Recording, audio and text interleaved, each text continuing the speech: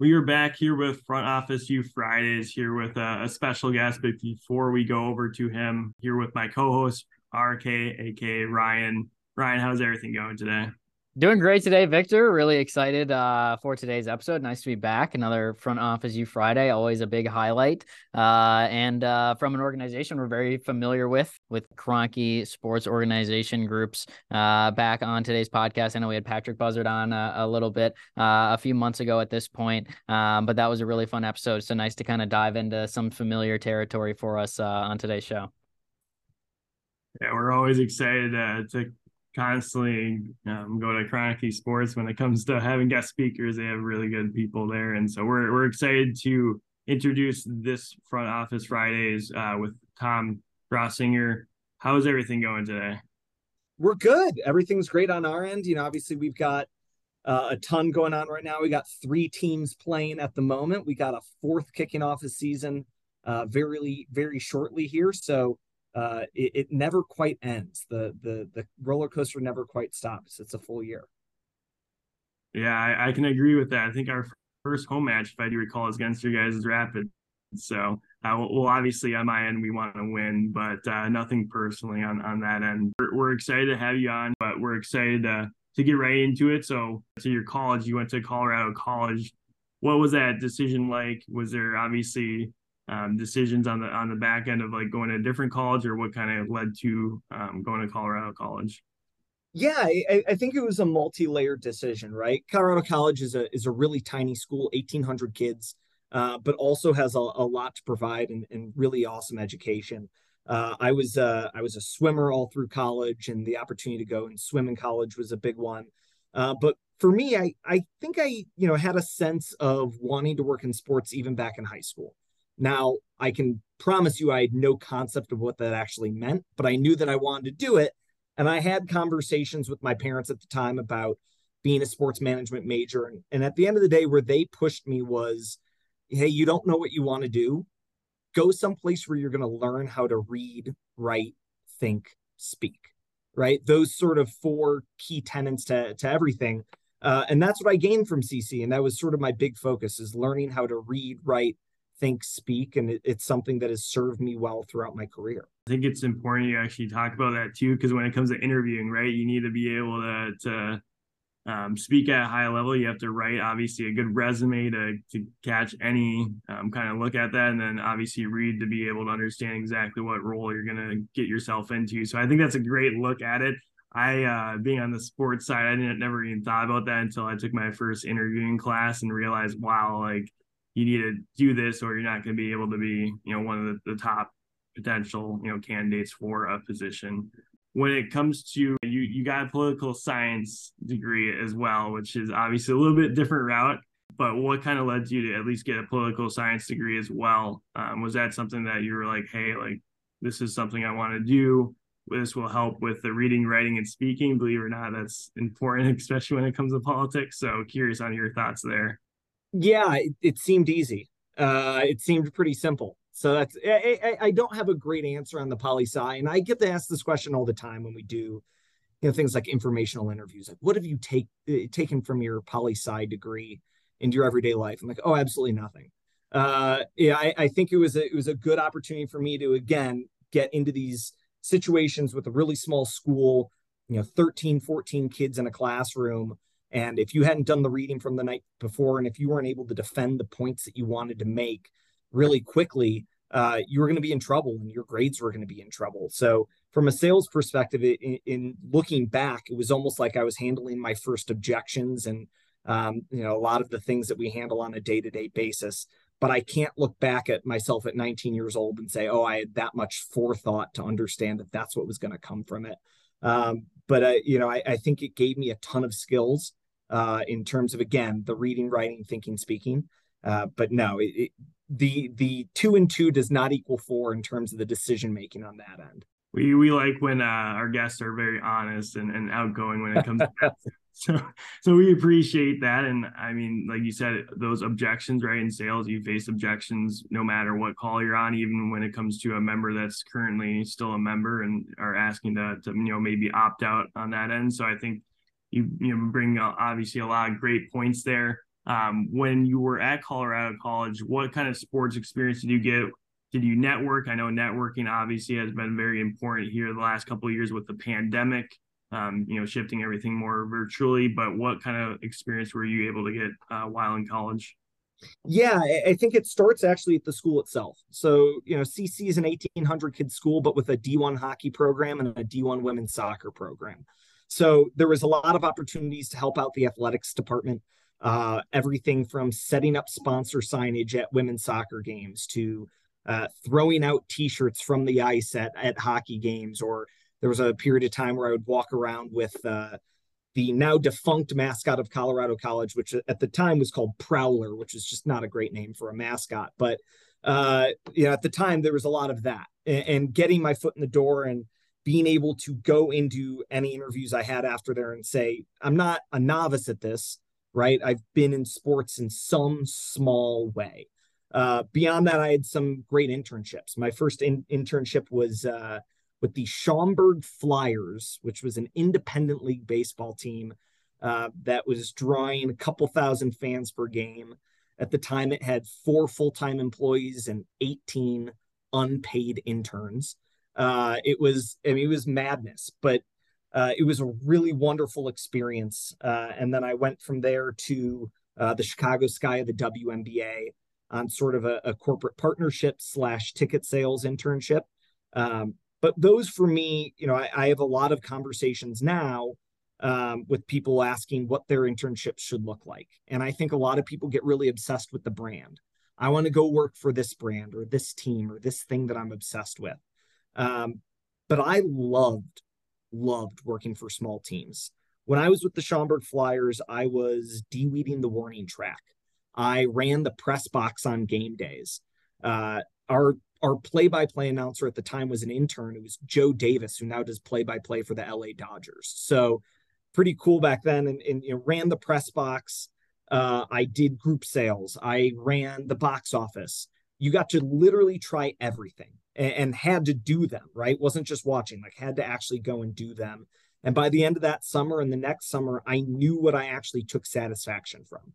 I knew what was exciting to me and what I wanted that career to be.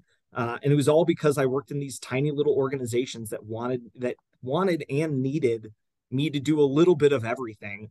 And while that led to a lot of chaos and a lot of sort of insanity, it was also an absolute blast.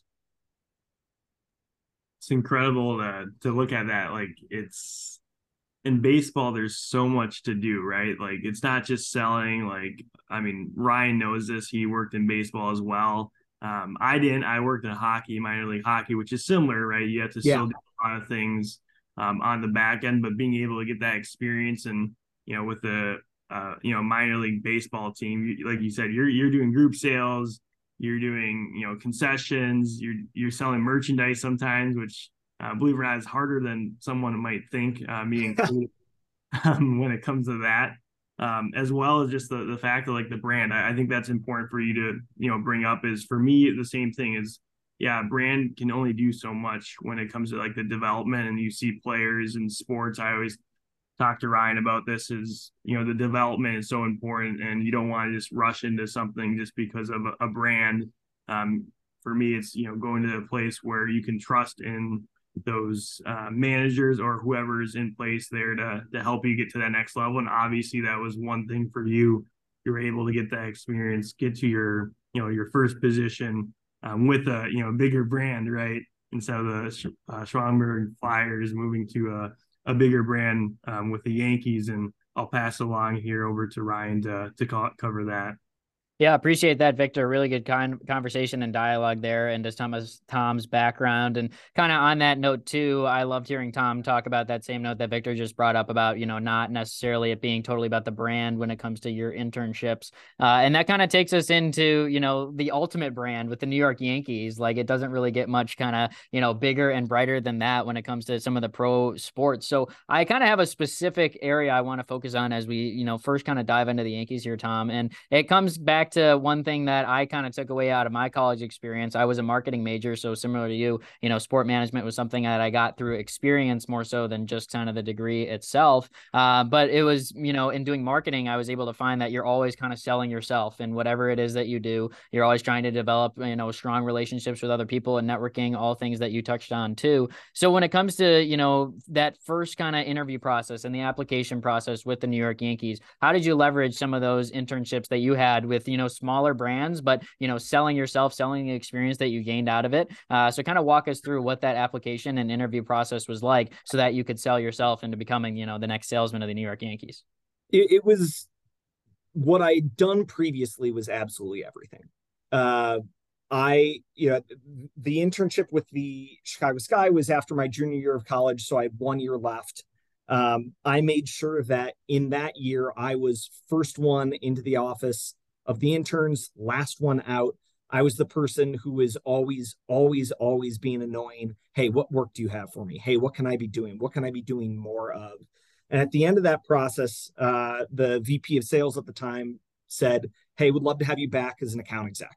Come back to the Sky as an account exec when you're graduated. It was, I honestly can look back and tell you I have no idea how I had the, for lack of a better phrase, cojones to do this, but I reached out to him in about March of that year and I said, I'm not ready to come back and I want you to help me find a job. And at that point, Brian Levine was the guy, was our VP of sales, and he had come from the Florida Panthers. He knew a guy by the name of Chris Chope. Chris Chope was the premium manager at the Yankees. And Brian got my resume in front of him, said, this guy's good. He should be looked at for your inside sales program. And that got me where I needed to go, right? It got me with Dan Rosenthal, who was the inside sales manager at that point. For the initial conversation, I flew out in about April of that year. And there was, I want to say, 50 to 60 people all interviewing for the job in one day. And we all got put up in this, it was the Audi Club at the time, overlooking left field of Yankee Stadium, super intimidating, and got called in for 15-minute interviews in the morning. I had a 15-minute interview with someone who was a sales manager at that point. I think he told me about himself for about 10, and I think I talked about myself for about 2. And then they sent half of the people home. Hey, thanks for coming out. That's it. The second half of the day, I had another interview and then an interview with HR, and that was it. I can tell you, if you ask anyone involved in that interview process, Dan Rosenthal included, he'll tell you, I stunk in that interview. Stunk. It was terrible. I was barely the last person that they picked to join that inside sales class. And the reason that they picked me was the recommendation that I had. So when you say, how much did it do for you? How did you leverage that internship? I don't have a job with that without that internship. I don't have an interview. I don't have my name called, right? Like it is so incredibly massive. And I like to use the names of the people involved in that because I look at those people as people I owe my entire sports career to, the entirety of it, right? And I cannot say again that I had this much forethought when I was starting out my career. But for those listening who are looking for advice, pick your mentors wisely. Pick the people that are going to lift you up. Pick the people that are going to push you forward. And they have the ability to create an entire career for you out of nowhere. And without those guys, I'm absolutely nowhere.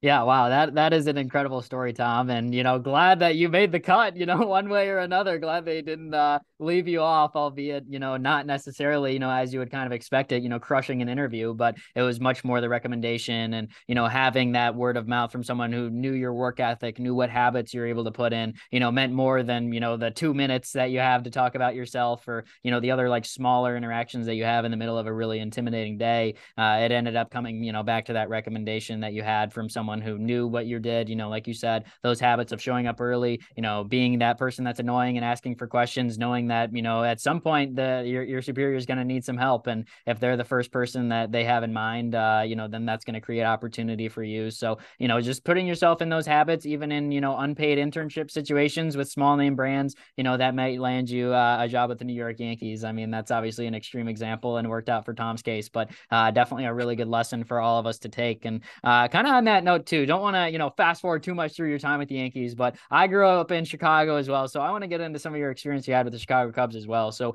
first and foremost, let's kind of touch on, how your experience with the Yankees kind of led you into a successful career and transition once you were able to move over to the Chicago Cubs. Yeah, I think the Yankees was such an interesting setup, right? I was the second ever inside sales class that they'd had. They were 3 years into a new building and really, really needed to sell it. But the product was priced in a way at that point where it was kind of like, if you want to be really successful, the way it was framed to me, you have to go and sell businesses. That's the way that you're going to bring revenue in. And there was obviously a lot of other ways that you could try and do that were short-term fixes, but for the long-term health of the organization, long-term health of your career, going and selling businesses was going to be the thing. So that's what I focused on from the jump, right? Like my first sale was a $13,000 party suite to a business. That was the first thing I sold. And that was the thing I focused on all throughout inside sales, did that for 7 months, moved up to season ticket sales and service, where I was both managing a large book of accounts and also selling. And I really, really wanted to hang my hat on, on B2B sales. So I sold my first suite lease couple months out of inside sales, and really tried to, again, hang my hat on those being the types of deals that I got done. And when that opportunity came available in Chicago, being a Chicago guy myself, understanding the Cubs brand, it was a little bit too good to pass up, right? It's easy now to remember who the Cubs are, right?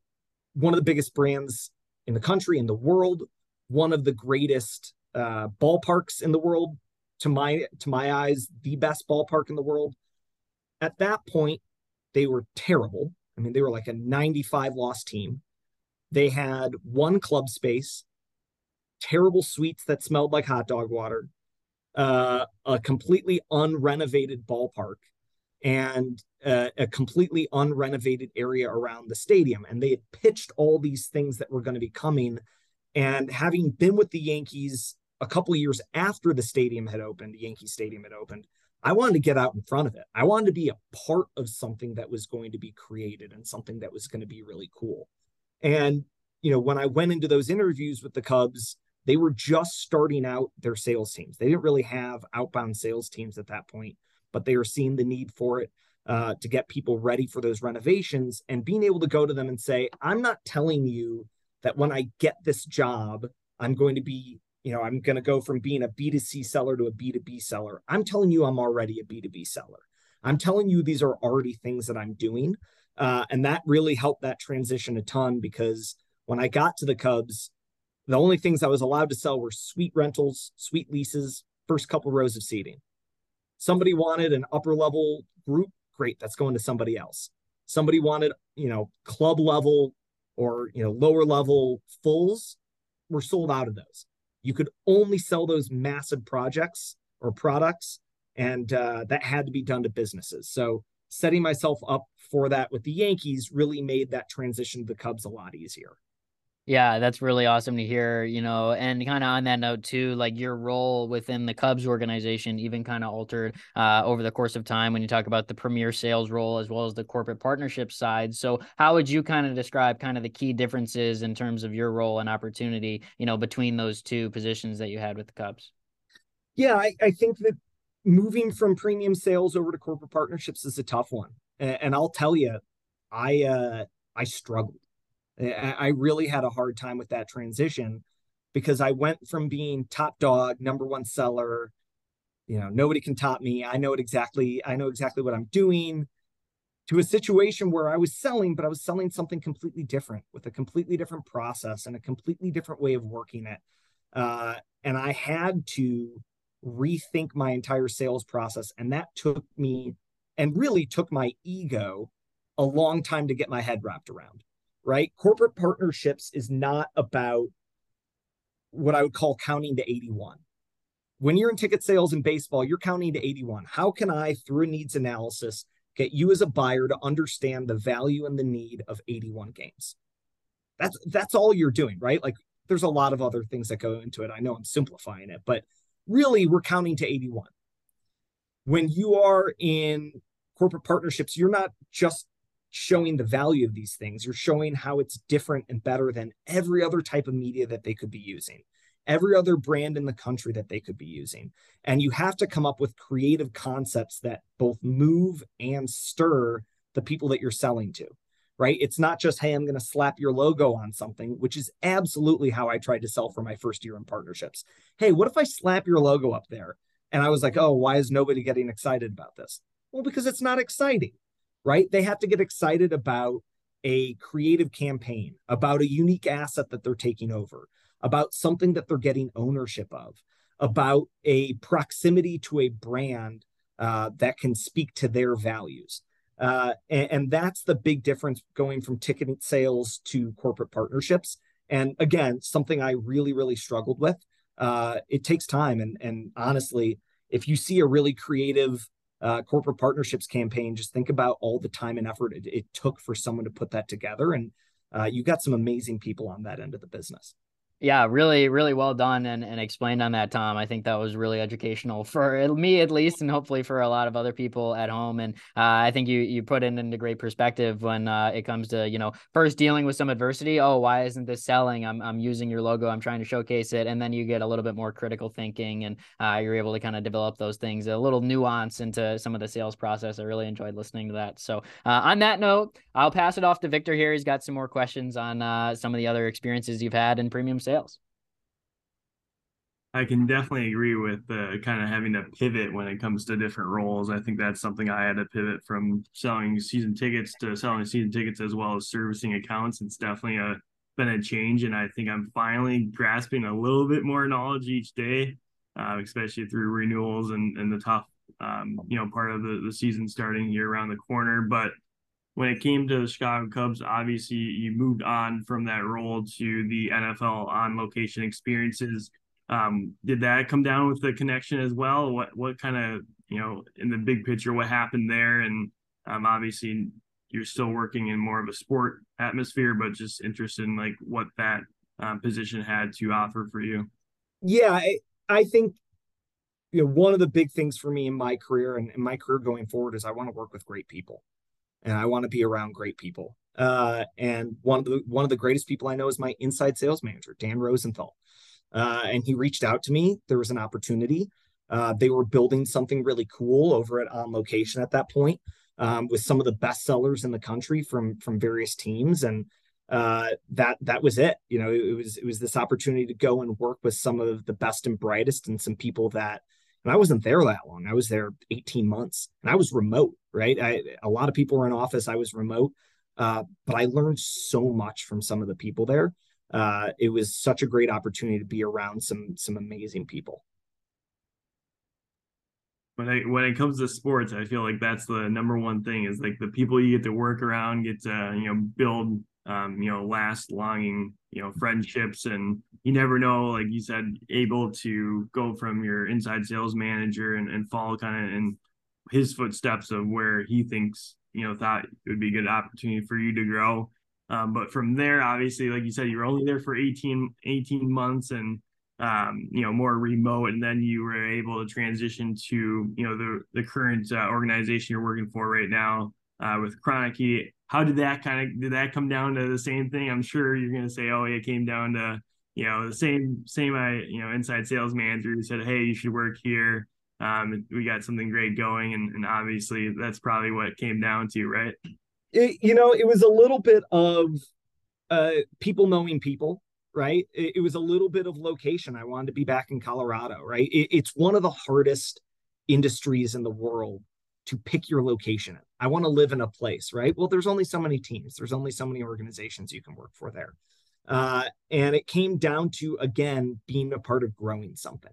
For me, as I thought about making my transition into management, there had been occasions where I could have gone and been the 8th inside sales manager, and there's going to be 14 that come after me, right? You're going to go in and you're going to be a seasoned sales manager, and your job is to just not rock the boat, just keep the trains running on time.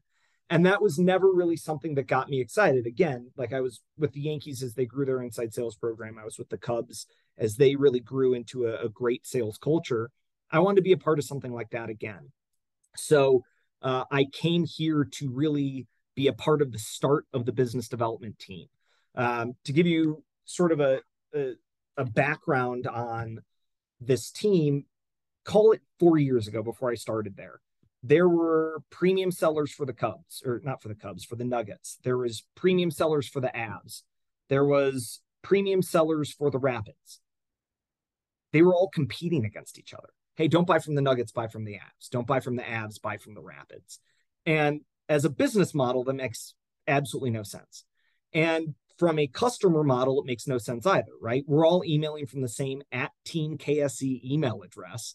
And you're going, what are all these 3 different people reaching out to me about? And in some ways, competing against each other. So we built this department to be the one-stop shop for B2B sales for all 4 of our teams. And so when I started, it was the first days of this department, taking 10 of the best sellers from within this organization, dumping them into one room, creating new processes, new ways of looking at things, new ways of interacting with the rest of the organization and the rest of the ticketing department. And there was a ton of work to be done. And that's why I wanted to be a part of it. It felt like growing something completely new. It's interesting you say that, because I feel like a lot more teams and organizations are kind of shifting towards that route, right? Like you have your soccer teams where Orlando, they have their Orlando Pride and Orlando City FC. They do things together when it comes to selling. And like here in Seattle, which believe it or not, it's kind of weird. You know, we have the OL Reign, but we don't sell tickets with the OL Reign. We have a lot of members like, hey, like, can I get OL Reign tickets from you? It's like, oh, that's a different department. So kind of going back to what you were saying when it comes to, you know, looking at that big picture of not having everyone compete against, you know, essentially the same organization, right? When you think about it, they're all under the same umbrella, and being able to come together and figure out, hey, this is how we're going to execute these specific teams and how we're going to sell. Now, my follow-up question for that is, like, obviously all the seasons are kind of, you know, throughout the season. So how does that look like it when it comes to like the business development of, like, are you reaching out to, you know, all the teams each day, or how's that kind of set up? Yeah, I mean, it's a little bit of each team each day, but it's also prioritizing what you need to prioritize. I'll give you an example of where we are right now, right? We just went on sale with Nuggets fulls and halves. So yes, my reps have still been reaching out about abs. Yes, my reps are still working on groups and suites for the Rapids and everything going on with that. But they know that right now, this is the time that they have to focus on this, right? We've got our home opener for the Rapids coming up in a couple of weeks. We've got some games that we have to move suites for, that we have to move groups, that we have to sell some season tickets in some premium areas. That is going to shift towards the focus. And then at the end of March, we're going to have our select a seat process for the Avalanche, which are sold out of season tickets, but they're going to know that they have to educate all their people going through that process. And we have to make sure that any given week, they understand what the goals are that they have to hit. They understand what they're trying to accomplish. Because yes, every day we have to be hitting all 4 teams, but it's not always quite that simple. You have to understand what is your big rock for that week and what are your smaller rocks. Kind of going back to like having matches, right? You have games and matches some days on that end. Now, follow-up question to that is, like, do you work all the matches? How does that look like? Just as a more of the service side in me, what does that look like on an everyday basis when it comes to those 4 franchise? Yeah, I worked probably, including playoffs, over 100 games last year. I'm newly married and I'd like to stay married, so that number will not be over 100 again. Obviously, last year was a unique one. We had staffing issues. I had reps helping out scanning tickets, putting wristbands on in Club Lexus because we wanted to provide as good of a atmosphere down there as we possibly could. I was at various points checking vaccine cards because we didn't like the look of some of the people that were checking those vaccine cards. We wanted it to be like a very premium feel when they walked in. We didn't want it to be someone in like a neon vest and like in jeans. That was a hard year, but it's not sustainable. So, when we think about our reps, we try and really, really split out how much they're working on any given day or any given month, to make sure that they are there at the important times for them, that they are scheduling out, hey, you're going to be here. Make sure that you're seeing all your season ticket members, your partial plans, you're getting a bunch of prospects out. And obviously they're able to come in on games that they're not scheduled. But, my long-term understanding of this department is I could have my reps work 60, 70 games a year. Absolutely. 60, 70, 80. I'd also have them working for me for a year and a half. And then I'd have to go find new ones, right? If I want them to be long-term, happy, healthy, and we've got people with kids, we've got people who are married, who've got friends that they want to see. Like, if I want them to stay long-term, I can't put that sort of burden on them. So we need to be really smart about the games they're working. And we also need to be really smart about how often or how long they're working at games. You guys have probably dealt with this. I dealt with this early in my career, right? You're here before doors open and you're here till the 7th inning, no matter what. Don't leave. And a couple, before the end, you're just like, I'm sort of I've done everything I've needed to do. I have no interest in somebody standing around. If the puck has dropped or the ball has been tipped and you've seen everyone that you need to see, get out of here. I don't need you anymore. So that's how we sort of manage the chaos of what is across all of these teams. It's like 115 games, and that's before we get to playoffs. Wow, that was a lot to digest. I like I like the big look though, like life, having balance with life and outside, when it comes to just meeting your members or hitting those requirements. I think it's really cool that you're like looking at the big picture of like, what does my essentially looking for success, what does that look for on my end, but also when it comes to these reps or account executives who may have other things, like you said, you want to keep married, so you want to make sure you cut back on on the 100 games, and we won't, totally understand that's a valid reason when it comes to that. And I agree with you with hockey. When I worked in the minor leagues, like you said, like you work from 7 a.m., work till like midnight, and then you repeat the next day, right? You have double headers.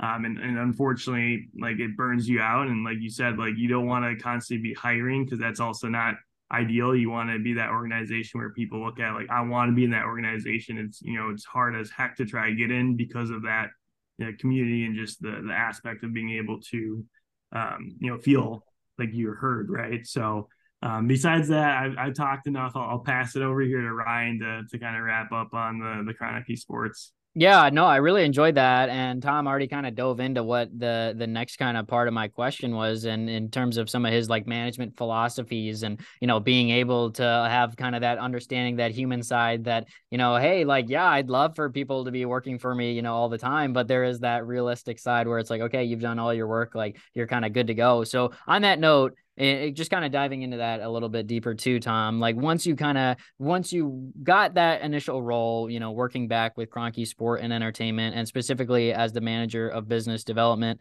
like what was your kind of philosophy as it comes to being a manager, and not even necessarily the, nitty gritty logistics in terms of your sales process, but the people side as well? Like, how did you kind of evolve in those 2 years, in that position as manager?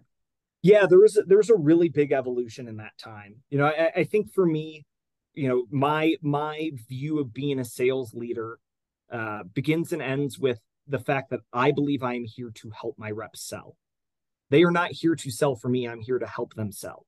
And so what do I need to do in order to get them the best leads possible? What do I need to do in order to be in the rooms that they need me in order to help them get those deals across? What do I need to answer for them in order to help them get the right information over to prospects in order to get things closed? And how do I need to advocate for them in order for them to be the best possible employees they can? So that's always been sort of the philosophy as a sales leader. If you were to say, hey, listen, Tom, you leave the office for a week, how much does your team sell in comparison to a normal week? It's probably like 95%, right? There's the one or two sales that they need an answer on, but I'm not around and they need to wait a week. If I'm in the office and all 6 of my reps are gone, our sales go down to 0%. Nothing gets sold, right? And you have to understand that difference in order to understand how you should be treating your reps and how they should be treating you as a resource.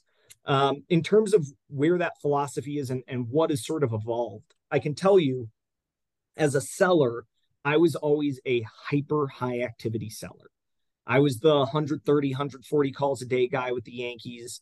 Even in premium with the Cubs, I was making 60, 70, 80 calls a day, up to 100 some days. And that was something that I firmly, firmly believed in when I first came here. We pushed call numbers, we pushed activity, we made sure that people were grinding and hustling on the phone. The problem with that, this was right before COVID hit. I had a conversation with one of our reps, like we were heading out for the day. I was like, oh, how was your day today? And he was like, oh, it was good. I hit my call numbers. Like, well, that's not the point of anything, right? There are points where, especially with, senior level reps like my reps are, there becomes a misunderstanding between what is the means and what is the end. The calls are the means to an end. They are not an end themselves, right? Neither are meetings, neither is pipeline. So we had to do, myself and Nate Christensen, our vice president, this was about 1.5 years ago, 2 years ago. We really, really stepped back and said, we need to adjust the entire way that we look at this. And we need to completely adjust the way that we are judging our reps, that we are showing them their priorities. And what we've come up with is what we would call like a hierarchy of expectations. And it starts and ends with revenue, right? They have revenue goals and they have revenue trackers that show them where they are in comparison to their goal and where they should be. If they are hitting their revenue numbers, you're not going to hear anything from me, right? That means, these are senior level reps. They are doing the things that are necessary to get them that revenue. If they don't have the revenue, now we're going to start having conversations about their pipeline. Do you have enough pipeline in order to generate the revenue that is necessary? And if they do have the pipeline, but they're not generating the revenue, we can talk about what's wrong with the pipeline. How are we not closing? How are we not setting follow-ups? If they don't have the pipeline, okay, now we're talking about meetings. Are you taking and doing enough meetings in order to generate enough pipeline in order to generate enough sales? If you are generating enough meetings, but not enough sales, what's going wrong on those meetings? I'm going to try and come on some meetings with you. Are we not setting the right follow-ups? Are we not asking the right questions? And finally, if you're not setting enough meetings, now we're talking about calls. Now we're talking about emails. But it puts it in the proper place, right? The calls and the emails are only there to help you set up meetings, which are there to help you set up pipeline, which is there to help you close deals. And if you set it up in that way, I think it's much easier for reps to understand and to understand where you're coming from. I'm not going to come at anybody about their call numbers if their revenue is good. I've known the sales leaders and everybody does, right? That's great. You made a great sale. How many calls do you have today? Well, that's missing the point. So that's been the massive evolution on my end. And it was something that I had to really look, inside at myself and take a deep breath and understand that that's how we'd had to put it into play in order to have long-term success. Yeah, that's really interesting to hear that perspective from you, as well as kind of how it was set up, just having kind of a regular conversation with, one of your employees at the time, and really, commend your ability to adapt as well. Cause I'm sure there would be, plenty of other people that are, too stubborn to kind of adjust and say, nope, we're doing it this way. I did it for all this time when, I was coming up, and we're going to keep it that way. So, I think being able to make those adjustments is a really good sign as well. And kind of on that note too, we saw another promotion for you as well, moving into the director role with the same organization. So what was something that you needed to adjust to, when you were promoted to that director role, about 1.5 years ago at this point? Yeah, I think the higher up you go, the less cover there is, right? The less the safety net there is, and you have to be really buttoned up in your processes and the way that you're handling things. But it's also about just changing. My view as a manager was really, really focused on my reps and their success and the success of that team and generating that revenue. As a director, it's got to be about the products that I oversee. Our Club Lexus on the Avalanche and the Nugget side, Summit Club on the Rapids, our suites over there, and making sure that we are doing what's right for that product and not just my team. And that means being as inclusive as possible to everyone involved in our organization who can be a part of selling that, to make sure that we are getting as many eyeballs on that product as humanly possible. And also creating things that are going to live across not just my team, but all of those teams as well, whether that's trainings, whether that is various different things that we can do that are going to include them, campaigns. It's got to be a little bit more broad thinking. And that's been the biggest change. Is it's not just about the 6 people in that room over there. It's about everyone in the building and how they can help us hit our goals. Yeah, wow, that's really awesome. Loved hearing, all of your insights on that, and continuing to evolve too. Well, it's exciting to see where things can kind of go from here as well. So really enjoyed that side of it, Tom. But at this point of our podcast, we're going to shift gears just a little bit. We're going to head over to our Flash Friday segment. So at this point of the podcast, Tom, we have to put you on the hot seat. We have a couple of questions to let our listeners get to know you a little bit more away from the hockey rinks and the basketball courts, away from the desk as well. So my first question for Flash Friday, I got to go back to the city of Chicago. We have that in common here, at least in some capacity. So what is your favorite restaurant in the city of Chicago? Oh, wow. I'm a big Au Cheval guy, Au Cheval Burgers. There's a really phenomenal restaurant in the West Loop called Next, which is a Michelin-starred restaurant. So I don't want to sound too pretentious, but it's phenomenal. And they change their concepts every couple of months. But I'm going to go a little bit off of those. Those are like 2 answers you're going to hear everywhere. There's a restaurant in Lakeview called Fish Bar, and it's not like the most high quality restaurant in the world, but phenomenal service, really great drinks. They've got a crawfish po' boy that is to die for, and I'm thinking about it now. Okay, that's a great answer. I mean, I think Chicago, I'm very biased, being born and raised in the Chicago suburbs, but I think Chicago is the best city for food out there. So, I mean, you got plenty of good options every single time that you do. I've got one more Flash Friday question, but I'm going to pass it off to Victor so he can get his in at this point right here. Yeah, so you talked about being a swimmer here. So this is it's got a 2-part question. First question to it is, if you were to race in a swimming competition where you would actually win, believe it or not, any swimmer, Michael Phelps, that's the only person I can remember right now just because I haven't watched swimming for a while. Don't put me on blast there. But who would you want to race against? And then when it comes to that, where would you want to have that race when it comes to swimming?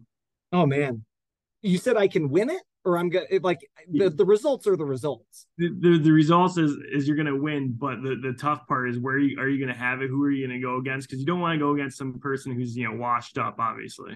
Sure. I mean, I've been in a pool with Phelps. I've swam against some Olympians. I've swam against like Matt Grievers, who's a Northwestern guy.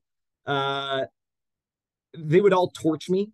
Now the best swimmer in the world is Katie Ledecky.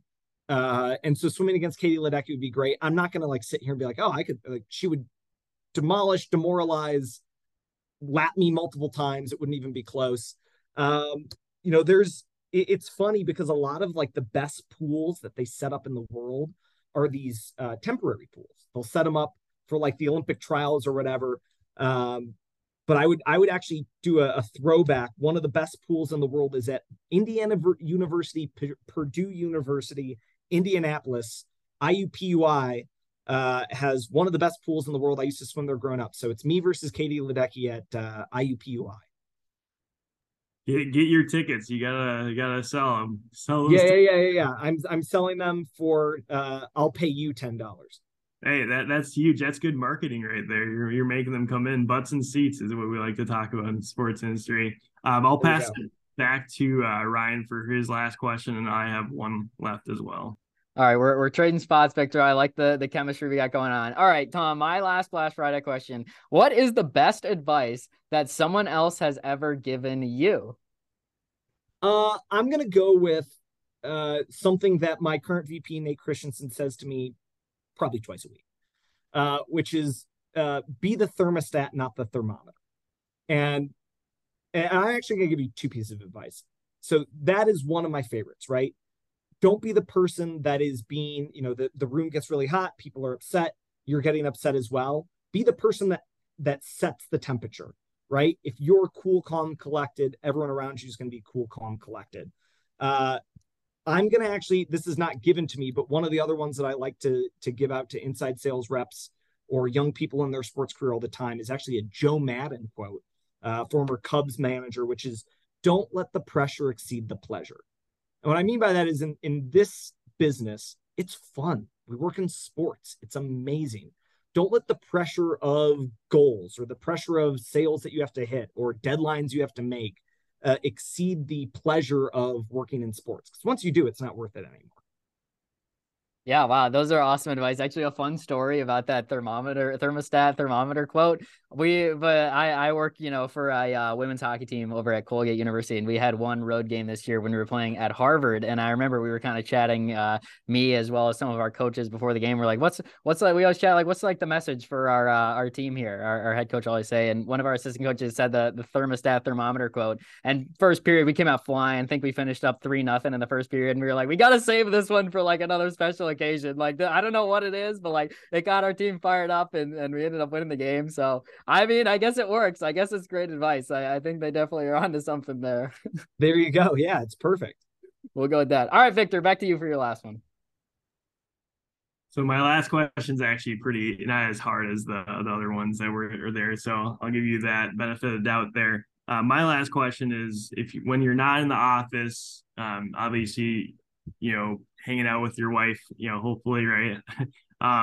When it comes to that, what do you do outside the office that maybe, actually, I'll rephrase it this. What's something you do outside the office that none of your reps know that you do? A hobby, a sport that you watch or something? I'm an open book. I don't know that I have anything that they don't know that I do. I have snowboarded for most of my adult life at this point. I just picked up skiing for the first time a week and a half ago. My wife and her whole family are big skiers, so I decided to try it. It is a deeply depressing situation to be like, I could get down that super easily on a snowboard, and yet I am falling all over the place in the skis. I'm a runner. I'm going to be doing my second marathon this coming October in Chicago, which is going to be great. And I am an avid supporter of any number of sports teams. So I can't say that that's a shock to anyone really. I will say during the pandemic, and I don't know if my reps know this one. It was a slow time in sports. There wasn't a lot going on early days. I hosted trivia every Wednesday for my friends for 15 weeks and wrote the trivia as well. So also slight trivia master. Give the listeners a little question of a trivia question. Off the top of the dome, I have no idea. It was always themed around. So it depends on the theme. I don't have a great one for you right off the top. No worries. I put a lot of pressure there. You could be the new game host here, though. You never know in your local Colorado area. Yeah. Look out for Tom out here hosting trivia Wednesdays or something around those lines. There you go. But besides that, we're obviously happy to have you on the podcast here. Before we let you go, where is when it comes to our listeners, where can they find you? LinkedIn or what's your preference when it comes to getting in contact with you and obviously learning more of your career journey as well as just the helpful advice you've given us here today? I'm on LinkedIn, so feel free to reach out to me there. I'm also a mentor in the Clubhouse, so you can sign up through the Clubhouse. I have a Calendly via there, so you can just throw time on my calendar to have a conversation. I'm always happy to chat. It's that easy, folks. Just reach out to him on Clubhouse, and he already has a schedule up there. So the hardest job you have to do is obviously prioritize your time for the selected time slots he has there. But again, Tom, it's been an honor being able to have you here on the podcast. And believe it or not, something to let our listeners know, we haven't talked to Tom before, so it shows you how we're still networking out there as well. There's for us, when it comes to reaching out to professionals and professionals reaching out to us, we're trying to obviously continue to help everyone who listens to the podcast. But with that, we end our Front Office Fridays here, and we're excited to keep it going.